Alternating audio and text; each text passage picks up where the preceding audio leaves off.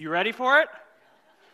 That song hit the airwaves in 1991. I was 7 years old in first grade. You can bet I wasn't allowed to listen to that song at home. I grew up in a pastor's family, but I went to public school.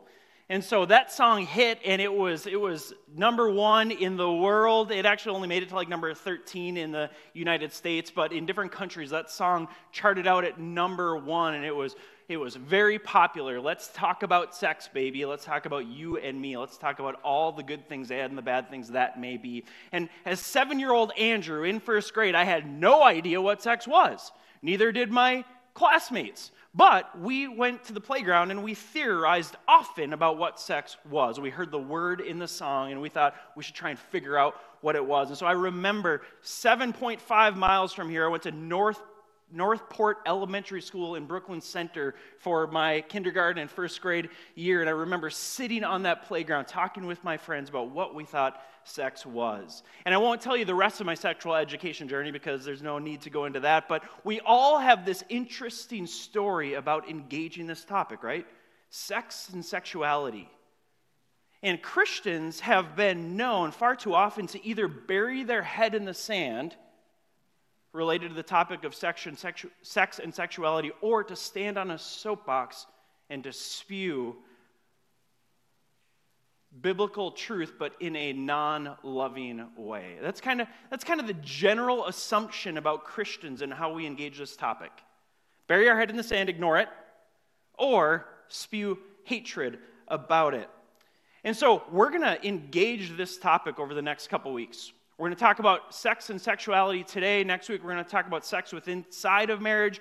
The week after that, we're going to talk about singleness and sex and singleness and relationships. And we're going to talk about embracing your relational status. We're going to talk about divorce, kind of all things related to human sexuality and relationships. I can already feel the room squirming. Those of you live streaming at home, you're like, I'm so glad I'm not sitting in that room. What an awkward conversation. But the gospel calls us to engage this topic.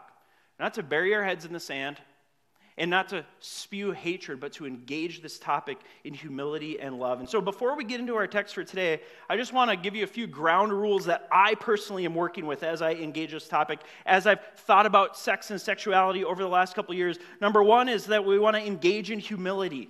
We don't want to run from the conversation and bury our head in the sand. We want to engage this topic of sex and sexuality, but we want to do it in a posture of humility and not pride. The world, in fact, that's one of the phrases that our world and our culture uses related to sex and sexuality, right? Pride. We don't want to engage this topic with pride. We want to engage it with humility. And in that, we want to weep with those who weep. There's a lot of hurt and brokenness, sin and disappointment and confusion related to sex and sexuality. And the Bible calls Christians to weep with those who weep. So those who have been hurt in this area, and that's many of us, those who have disappointments, most of us, those who have confusion, we want to weep with those who weep. We want to listen before speaking. The Bible calls Christians to listen before speaking, and so we want to listen. I'm obviously going to be talking here for about 40 to 45 minutes, depending on how quick we get through this, but I want you to know that I've spent a lot of time listening to various voices on this topic, and I encourage you to as well. Our resource page on our website is full of some different voices that I've been listening to. There's many more that I didn't get on that web page, but my posture is to listen to people across the spectrum of opinions on sex and sexuality. And so I'm listening to non-Christians, I'm listening to Christians, I'm listening to heterosexuals, I'm listening to homosexuals, I've been listening to, and what I've actually found, just I want to share this with you, and you're going to hear a lot of quotes from same-sex attracted Christians this morning. I found them to have the most clear voice on biblical sexuality and a holy sexual ethic. Christians who have same-sex attraction, but yet they are pursuing holy sexuality. I found them to be the most helpful. As I think about, as a married guy and thinking about my own sexual purity, I've actually been most helped by listening to people who have same-sex attraction, but they're trying to surrender their sexuality to God. And so listen. I encourage you, go out and listen widely, think deeply on this topic. I want us to be repenting of personal and corporate idolatry. as we go through the book of 1 Corinthians, we're talking about idolatry, right? The Apostle Paul is pulling out different idols of the human heart. The first 4 chapters were about leadership idolatry, and now chapters 6 and 7 deal with sexual idolatry. And so we could refer to sexual sin, sexual brokenness. Really, sexual sin is a form of idolatry. Idolatry is when we put things higher than God, when we worship things other than God, when we're drawn to give into the cravings of our flesh. That is idolatry. And so I think we as Christians and as a church, we need to spend some time repenting of our own personal idolatry related to sexuality. Like however that hits you, wherever your brokenness and wherever your sin is related to sexuality, you should spend some time just repenting, bringing it into the light. And then corporately, the church has done a pretty poor job overall of engaging this topic with truth and grace. And so when we see institutions and church hurting people who have deep wounds related to sex and sexuality, we need to lament that and repent of that. I want us to be submitting to the biblical sexual ethic. That is my authority. That is our authority. My aim is to understand what the Bible has to say about sex and sexuality, and then figure out how to apply that in grace and love in our culture, in our community. That's my aim. You just need to know that. Cards are on the table. I see this as authoritative, and so we want to understand what the Bible has to say about a sexual ethic. We all have a sexual ethic. Everybody who lives has a sexual ethic. Where does it come from?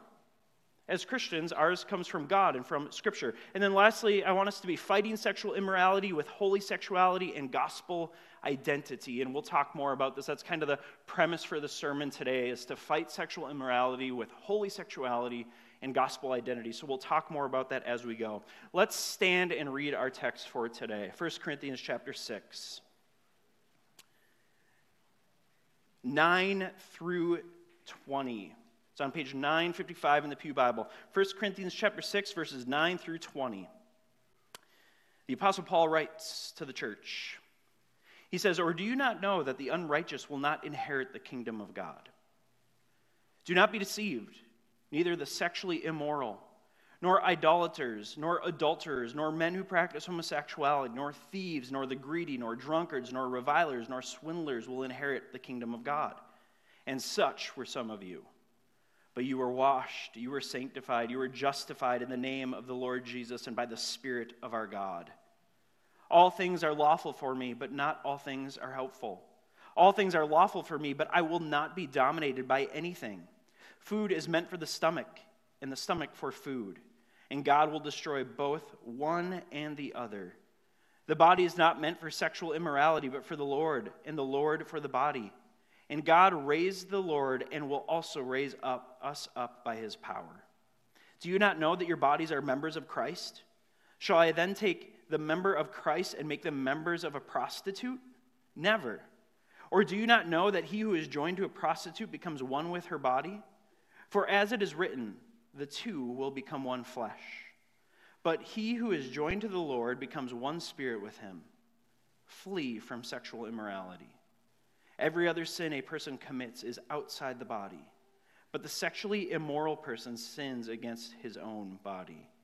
Or do you not know that your body is a temple of the Holy Spirit within you, whom you have from God?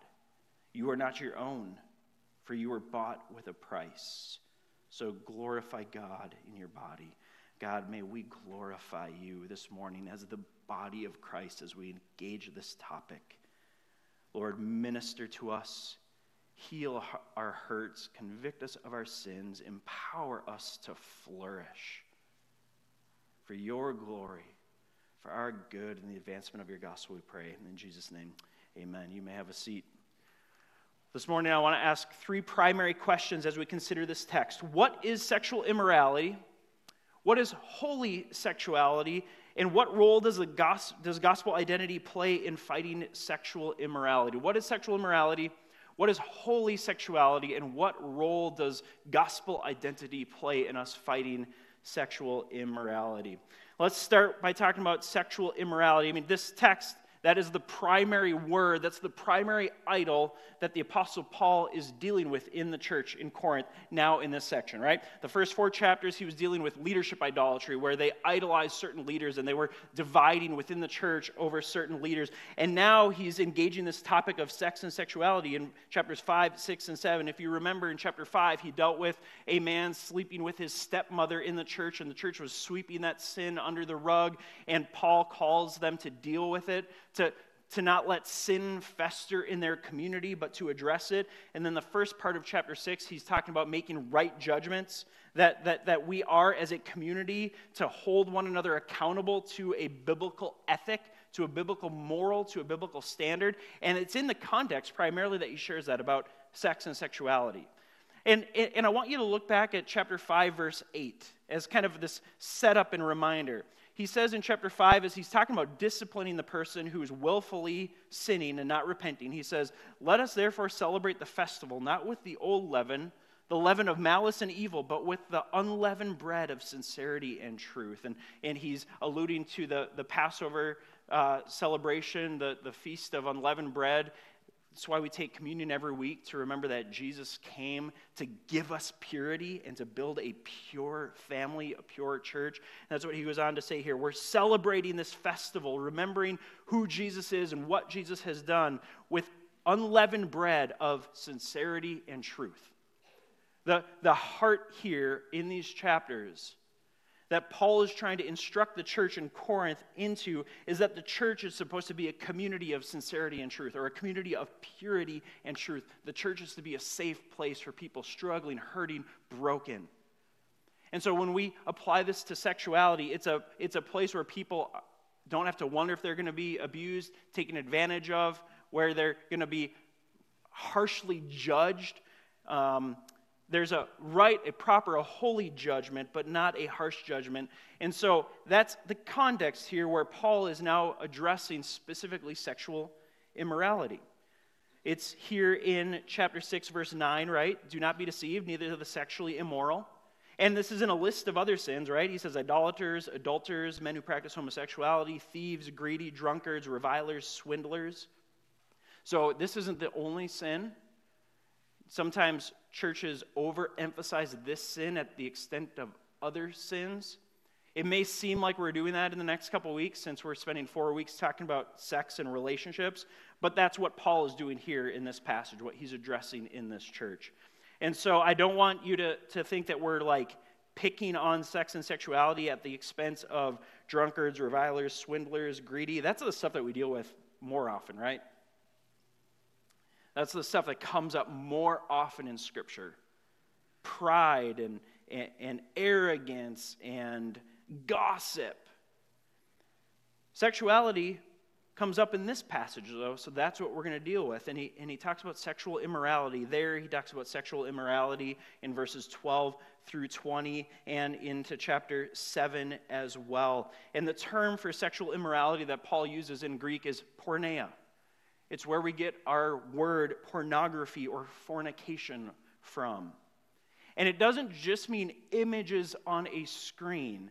In biblical context, this word, sexual immorality, it applies to and it refers to any sexual activity outside of marriage between one man and one woman.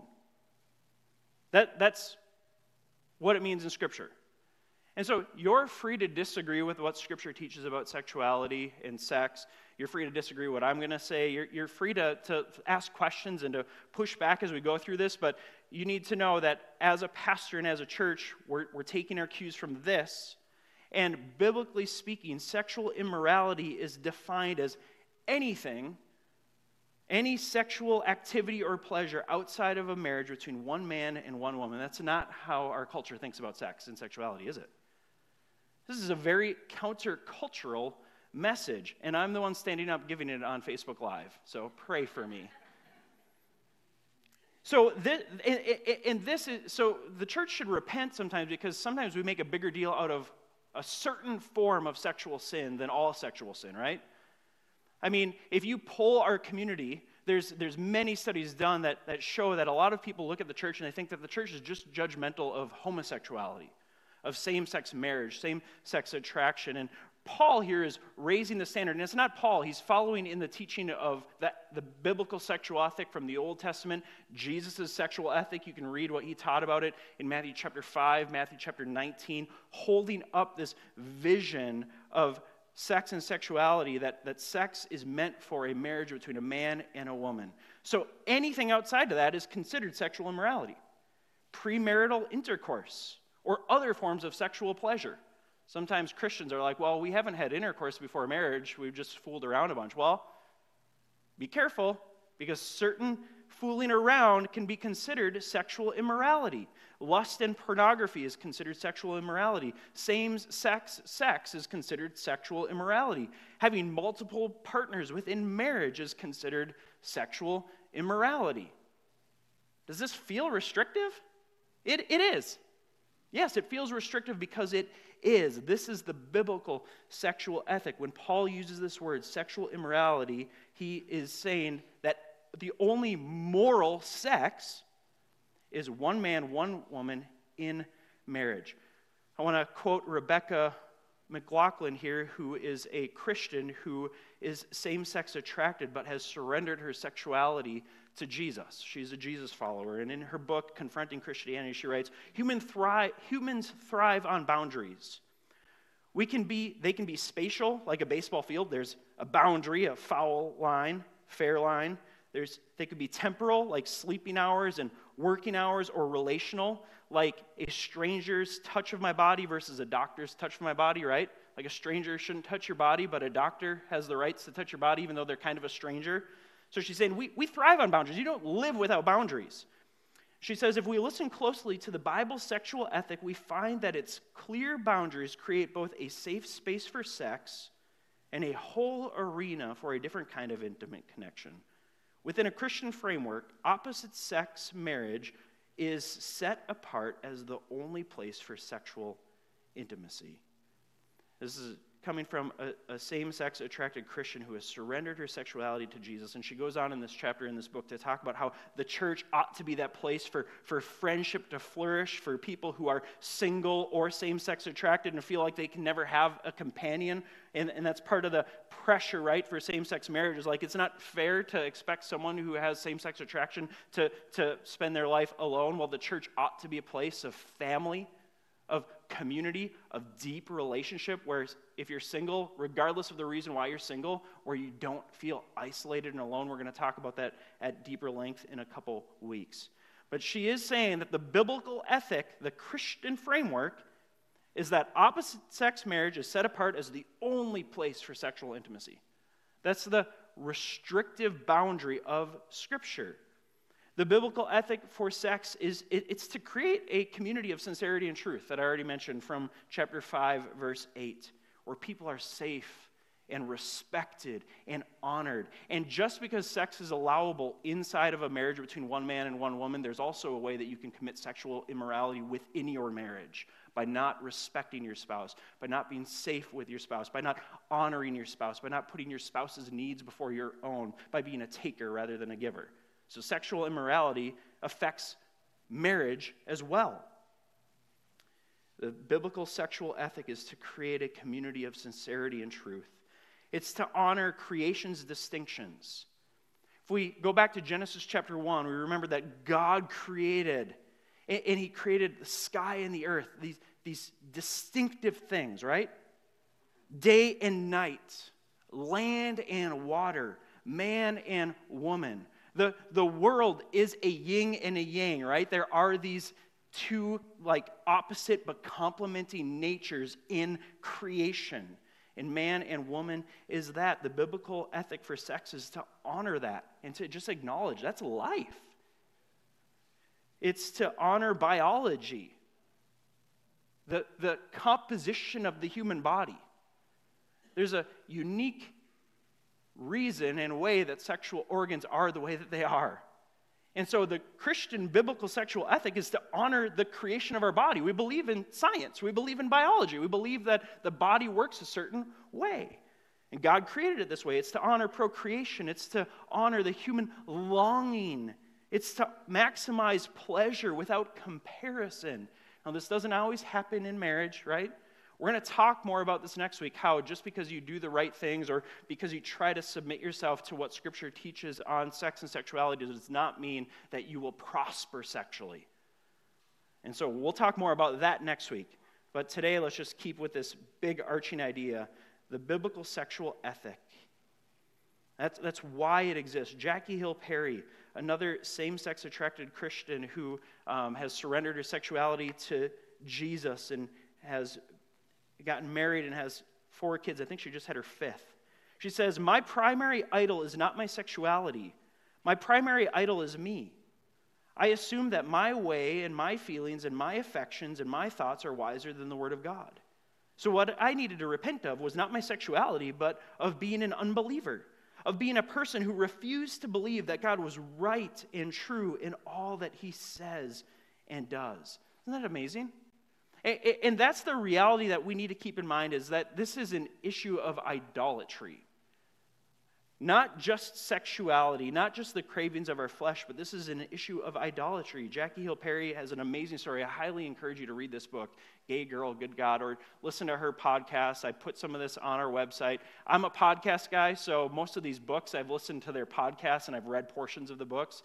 But she has an incredible story of being someone who identifies as same-sex attracted, and she became a Christian and submitted her life to the biblical sexual ethic. And I love that she reminds us here that sexuality isn't your biggest deal. And this could be true for any of us speaking sexually, right?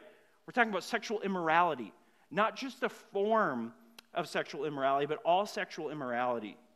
Isn't this our problem? That we assume that our ways and our feelings and our affections are wiser than God's? And so we feel pulled in a certain direction?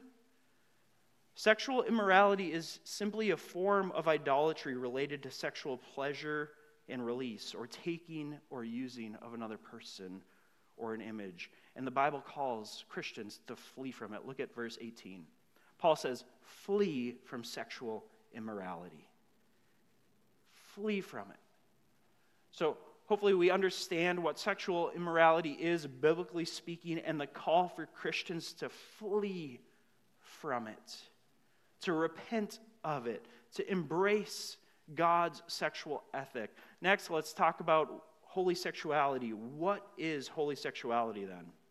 So sexual immorality is any sexual activity and expression outside of a marriage between one man and one woman. Holy sexuality then is just sex inside of a marriage between one man and one woman, and honoring sex. Now, there's complications with that. Again, next week we'll talk about sex in marriage. We'll talk about some of the complications. The week after that, we'll talk about singleness and sex. And so we're going to get deeper into these kind of the nuanced topics around all these in the coming weeks. Today, it's a big picture overview. What is holy sexuality? It's the upholding of God's design for sex within marriage, the opposite of sexual immorality.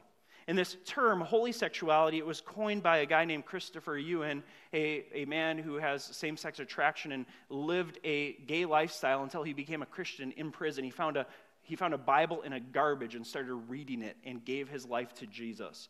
And he is practicing celibacy now as a man who has same-sex attraction but wanting to be faithful and honoring to Jesus. And he wrote a book called Holy Sexuality, which I highly recommend you reading. And he says the terms heterosexual and homosexual originate from a secular anthropology that elevates sexual desire as a legitimate way to categorize humanity. Are we in fact defined by our sexual desires and behaviors? The Bible does not categorize humanity according to our sexual desires or any other sort of desire. The shift from talking about sex as what we do to who we are has created a radically distorted view of personhood. Christopher Yuan was saying, as a man who has same-sex attraction, that is part of his wiring. And some of these authors disagree on terms. Like some of them are okay with calling themselves gay Christians, others aren't okay with it, and I don't care about those nuances. The people that I've put on the website have surrendered their life to Jesus, and they're wanting to be disciples of Jesus and walk with him faithfully, and we don't need to squabble about terms. And some of them say that you are born with same-sex attraction. That's part of the fall, the same way that we're all born into iniquity, born into sin. Other people will say we're not born with same-sex attraction, but it's a product of our environment and things from early years. And so, you could debate that all day long, and some of these faithful Christians are debating those things as well. But the point that Christopher Ewan is saying here is that he found these kind of two binaries of heterosexual and homosexual, and there's far more identities related to sexuality now, right? There's not just heterosexual and homosexual. There's bisexual. There's a list. I don't have it here because it doesn't matter that much. What he's saying is that people, human beings, we shouldn't be identified by our sexuality. That's not at least how the Bible identifies human beings. We are beings created in the image of God. We have sexual organs and we have sexual activity, but we don't have a sexual identity. You can't tie who you are to what you do. It's a decision. It's a choice. You choose to act sexually. Now, that can be debated, but he's saying, biblically speaking, God sees us as human beings with souls, complex human beings, and we're not identified by our sexuality. And so he's saying holy sexuality is this kind of this third way, this category for Christians, regardless of our sexual temptation, and wherever it comes from, whether you're born a certain way, whether it's developed, whatever hurt, harm, whatever is making up your sexual temptation and tempting you to identify yourself sexually, the call for Christians is to pursue holy sexuality. And he says that's faithful sex in marriage or chastity outside of marriage. That's it. Those are the two categories. And holy sex is called for in our passage today. Look at verse 12. Paul says, all things are lawful for me, but not all things are helpful. All things are lawful for me, but I will not be dominated by anything. In the midst of talking about sexual immorality, and there's debate about this passage, is Paul quoting like a Corinthian saying that all things are lawful for me? Some people think that he's actually making a statement here. It's hard to know exactly what Paul is getting at here, but here's the reality. If I could boil down what he's saying in verse 12, it's just because something is allowable doesn't mean it's valuable. Or just because something is forgivable, right? So there are things in life that are allowable, but they're not valuable, like apple fritters. So good. Not a sin to eat an apple fritter. Not that valuable. I've eaten far too many of them, and I never feel... True confession, yesterday I took my kids to Cabela's, and we just wandered around and looked at the animals, and when we got out of Cabela's, there was this little donut truck, and I'm trying to not eat gluten right now, but I caved and I ate some of these donuts, and then there was a Taco Bell on the way out, and we stopped and we got tacos at Taco Bell, and I felt awful. Allowable, not valuable, not beneficial. I'm still paying for it today. And just because something's forgivable doesn't mean that it's valuable or best. And so that's the essence of what Paul is saying here in verse 12. That there are things within sex and sexuality that might be allowable, but are they really beneficial? This could apply to marriage. There are things that are forgivable. Everything's forgivable, right? We're going to come back to the gospel, that your sins have been forgiven. Everything is forgivable. But it doesn't mean that we just do stuff because we can be forgiven for what we do. And then verses 13 through 20, he just goes on to say our bodies are meant for the Lord. Our bodies are members of Christ. If you're in Christ, you've been united to Jesus. We have spiritual union with God. And we also have union with people that we have sex with. And so that's just a reality that we are united to Jesus. And so what we do with our bodies matters. We're also united to who we have sex with. Sexual sin has a unique impact on us. It says all other sin is outside of the body, but sexual sin is related to the body. And your body is the temple where the Holy Spirit dwells. The Holy Spirit of God does not reside in temples, in church buildings, on holy sites around the world. The Holy Spirit of God dwells within us. And where God is, there is holiness. And so what we do with our bodies, it either keeps in step with what's true of us or it breaks what's true of us. Our holiness isn't purchased by our ability to not sin. Our holiness comes from God. It's given to us. And so if we want to follow Christ, if we want to fan into flames the holiness that's been given us, the holy fire that we received from God, we need to align our lives and our decisions with what God says is holy. Paul here is teaching that your body is a temple where the Holy Spirit dwells. Look at verse 19. Or do you not know that your body is a temple of the Holy Spirit within you, whom you have from God? You are not your own, for you were bought with a price, and so glorify God with your body. Here's some examples of holy sexuality. I have a friend who was living with and sleeping with his girlfriend. They weren't Christians, and why wouldn't they live together and sleep together? They're not Christians. They don't have a biblical sexual ethic that tells them not to do that. And then they became Christians. And then they stopped living together and sleeping together until they got married. That's a beautiful picture of holy sexuality and redeemed sexuality. I have a friend who is same-sex attracted and is surrendering their sexuality to God, saying, I'm only going to act on what God allows. At least that's what I'm striving for. I want holy sexuality. I have single friends who are pursuing sexual integrity and purity as they long to be married. That's a picture of holy sexuality. Married people, holy sexuality is to think about your spouse's needs as more significant than your own and to serve your spouse. We'll talk more about that next week. Last question. So that kind of covers what I wanted to talk about related to holy sexuality this morning. Last question for us to consider now is, what role does gospel identity play in fighting sexual immorality? What role does gospel identity play in fighting sexual immorality? I want to start by just saying all of it. Right? As we look at 1 Corinthians, one of the phrases that we're using a lot, one of the things that we want to keep coming back to is that we fight our idolatry with our identity. If it's related to leadership idolatry or sexual idolatry, the only way to fight idolatry, the only true gospel way to fight sin is to remember the gospel, the good news, that you are not identified by what you do or what you have done or what's been done to you. You are identified now by who Jesus is and what Jesus has done for you in your place on your behalf. Amen? That is your identity. And the only way for us to engage fighting our sin nature is to be reminded of who we are in Christ and whose we are in Christ. You are God's, as it says here. You have been bought with a price, right? Verse 20, for you were bought with a price. You are not your own, so glorify God in your body. In chapter 1, verse 2 of 1 Corinthians, look at it with me as Paul opens up this letter.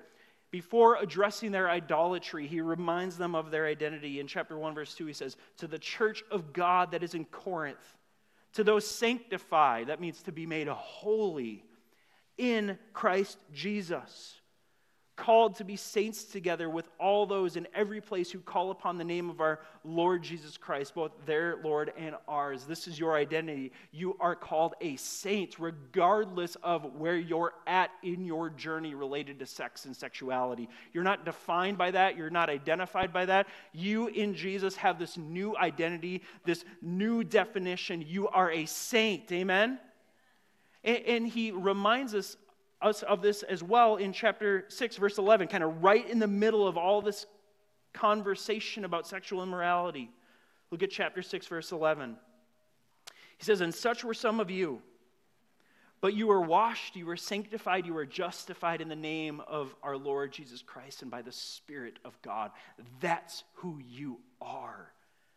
You've been washed, you've been sanctified, you've been justified. That's your identity. And the only way that you can meaningfully engage conversations around sexual immorality as a Christian is to be reminded of who you are. I love what Jackie Hill Perry says, again in Gay Girl, Good God. She says, people have begun to identify themselves by their affections, and that's dangerous because when you start to identify yourself by your passions have more power than they should. You conclude, if this is who I am, then this is what I can't help but be. But when we come to Jesus, we're new creatures. We are beloved. We are saints. Amen?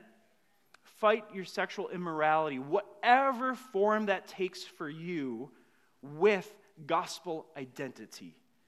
And maybe this doesn't seem like a super relevant conversation to you because maybe you've been there and done that and moved on, like you're in the later years of life, although I hear nursing homes are quite the risky place sexually. It's true. It's verifiable. So it doesn't go away. But some people, this just isn't the temptation, isn't the struggle. And so your temptation may be to check out. But most of the people sitting around you, most of the people that you go to work with, most of the people that you live with, most of the people in your neighborhood or your apartment building, this is a huge issue. So learn it for their sakes. Stay up on it for their sakes. Lastly, related to fighting our sexual immorality with gospel identity, I want to share one more quote from Rachel Joy Welcher, who wrote a book called Talking Back to Purity Culture. She says, obedience isn't a ladder to heaven. It's a form of worship. The pursuit of sexual purity is not what earns our purity. Our purity comes from Christ, and it's unchanging. Our pursuit of sexual purity is about worshiping the God who saved us, loved us, and made us pure to begin with. In our pursuit of purity, we will stumble and fall, but God forgives us, and our purity remains intact because He is the source of our purity. That's what it means to fight sexual immorality, whatever form that takes for you, with your gospel identity. Jesus has done something for you that you could never do for yourself. Jesus has washed you. Jesus has sanctified you. Jesus has justified you. So no matter where you're struggling as it relates to sex and sexuality, where you've been hurt, where you've been wounded, where you've been abused, where you've hurt others, where you've wounded others, where you have abused others. In Jesus, there's reconciliation and freedom and forgiveness for sin. Amen? There is wholeness for the areas of brokenness. We take Paul very seriously in verse 11 when he says, you've been washed, sanctified, and justified. And so that's why weekly at Park Community Church, we come back to the table to be reminded that Jesus is the unleavened bread, the source of our purity. Our purity doesn't rise and fall with our temptations and our conquering temptations or being conquered by our temptations. Our source of purity comes from Jesus, the one who is tempted as we are, yet without sin. He went to the cross, died a sinner's death, overcame sin and death in the grave, and now has imparted his purity to us. He is our Lord. He is our master. Paul closes out chapter 6 with this, saying, for you are not your own. You were bought with a price. This is a reminder that you and I have been bought with a price. So if you're striving to follow Jesus, and to surrender your idolatry, all of it, any of it, to Jesus. And as it relates to sexual sin and sexual brokenness, would you take communion with me? There's a communion packet in the pew in front of you. Go ahead and pull out the wafer.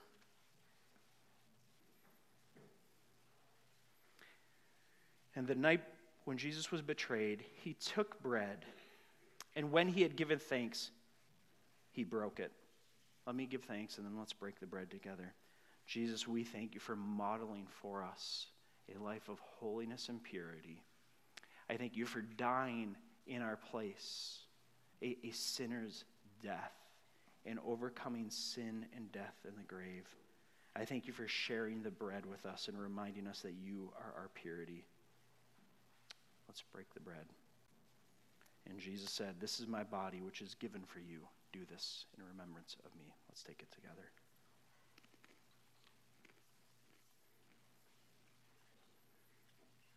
And in the same way also, he took the cup after supper, saying, this cup is the new covenant in my blood. Do this as often as you drink it in remembrance of me. Let's take together. Jesus, I thank you for making us pure. that God, the holy, pure Heavenly Father, looks down at us and calls us saints. That you see us as washed, you have made us sanctified, you have made us justified. And so, God, we surrender to you. We thank you for the new identity that we have. We receive it with glad, grateful, open hands. Lord, we repent of the ways that we idolize our own thoughts, our own desires, our own flesh, our own cravings, what our culture tells us. We repent of that and we come back to you. May you fill us anew with your life, with your truth, with your sincerity and truth. For your glory, for our good and the advancement of your gospel, we pray. In Jesus' name, amen.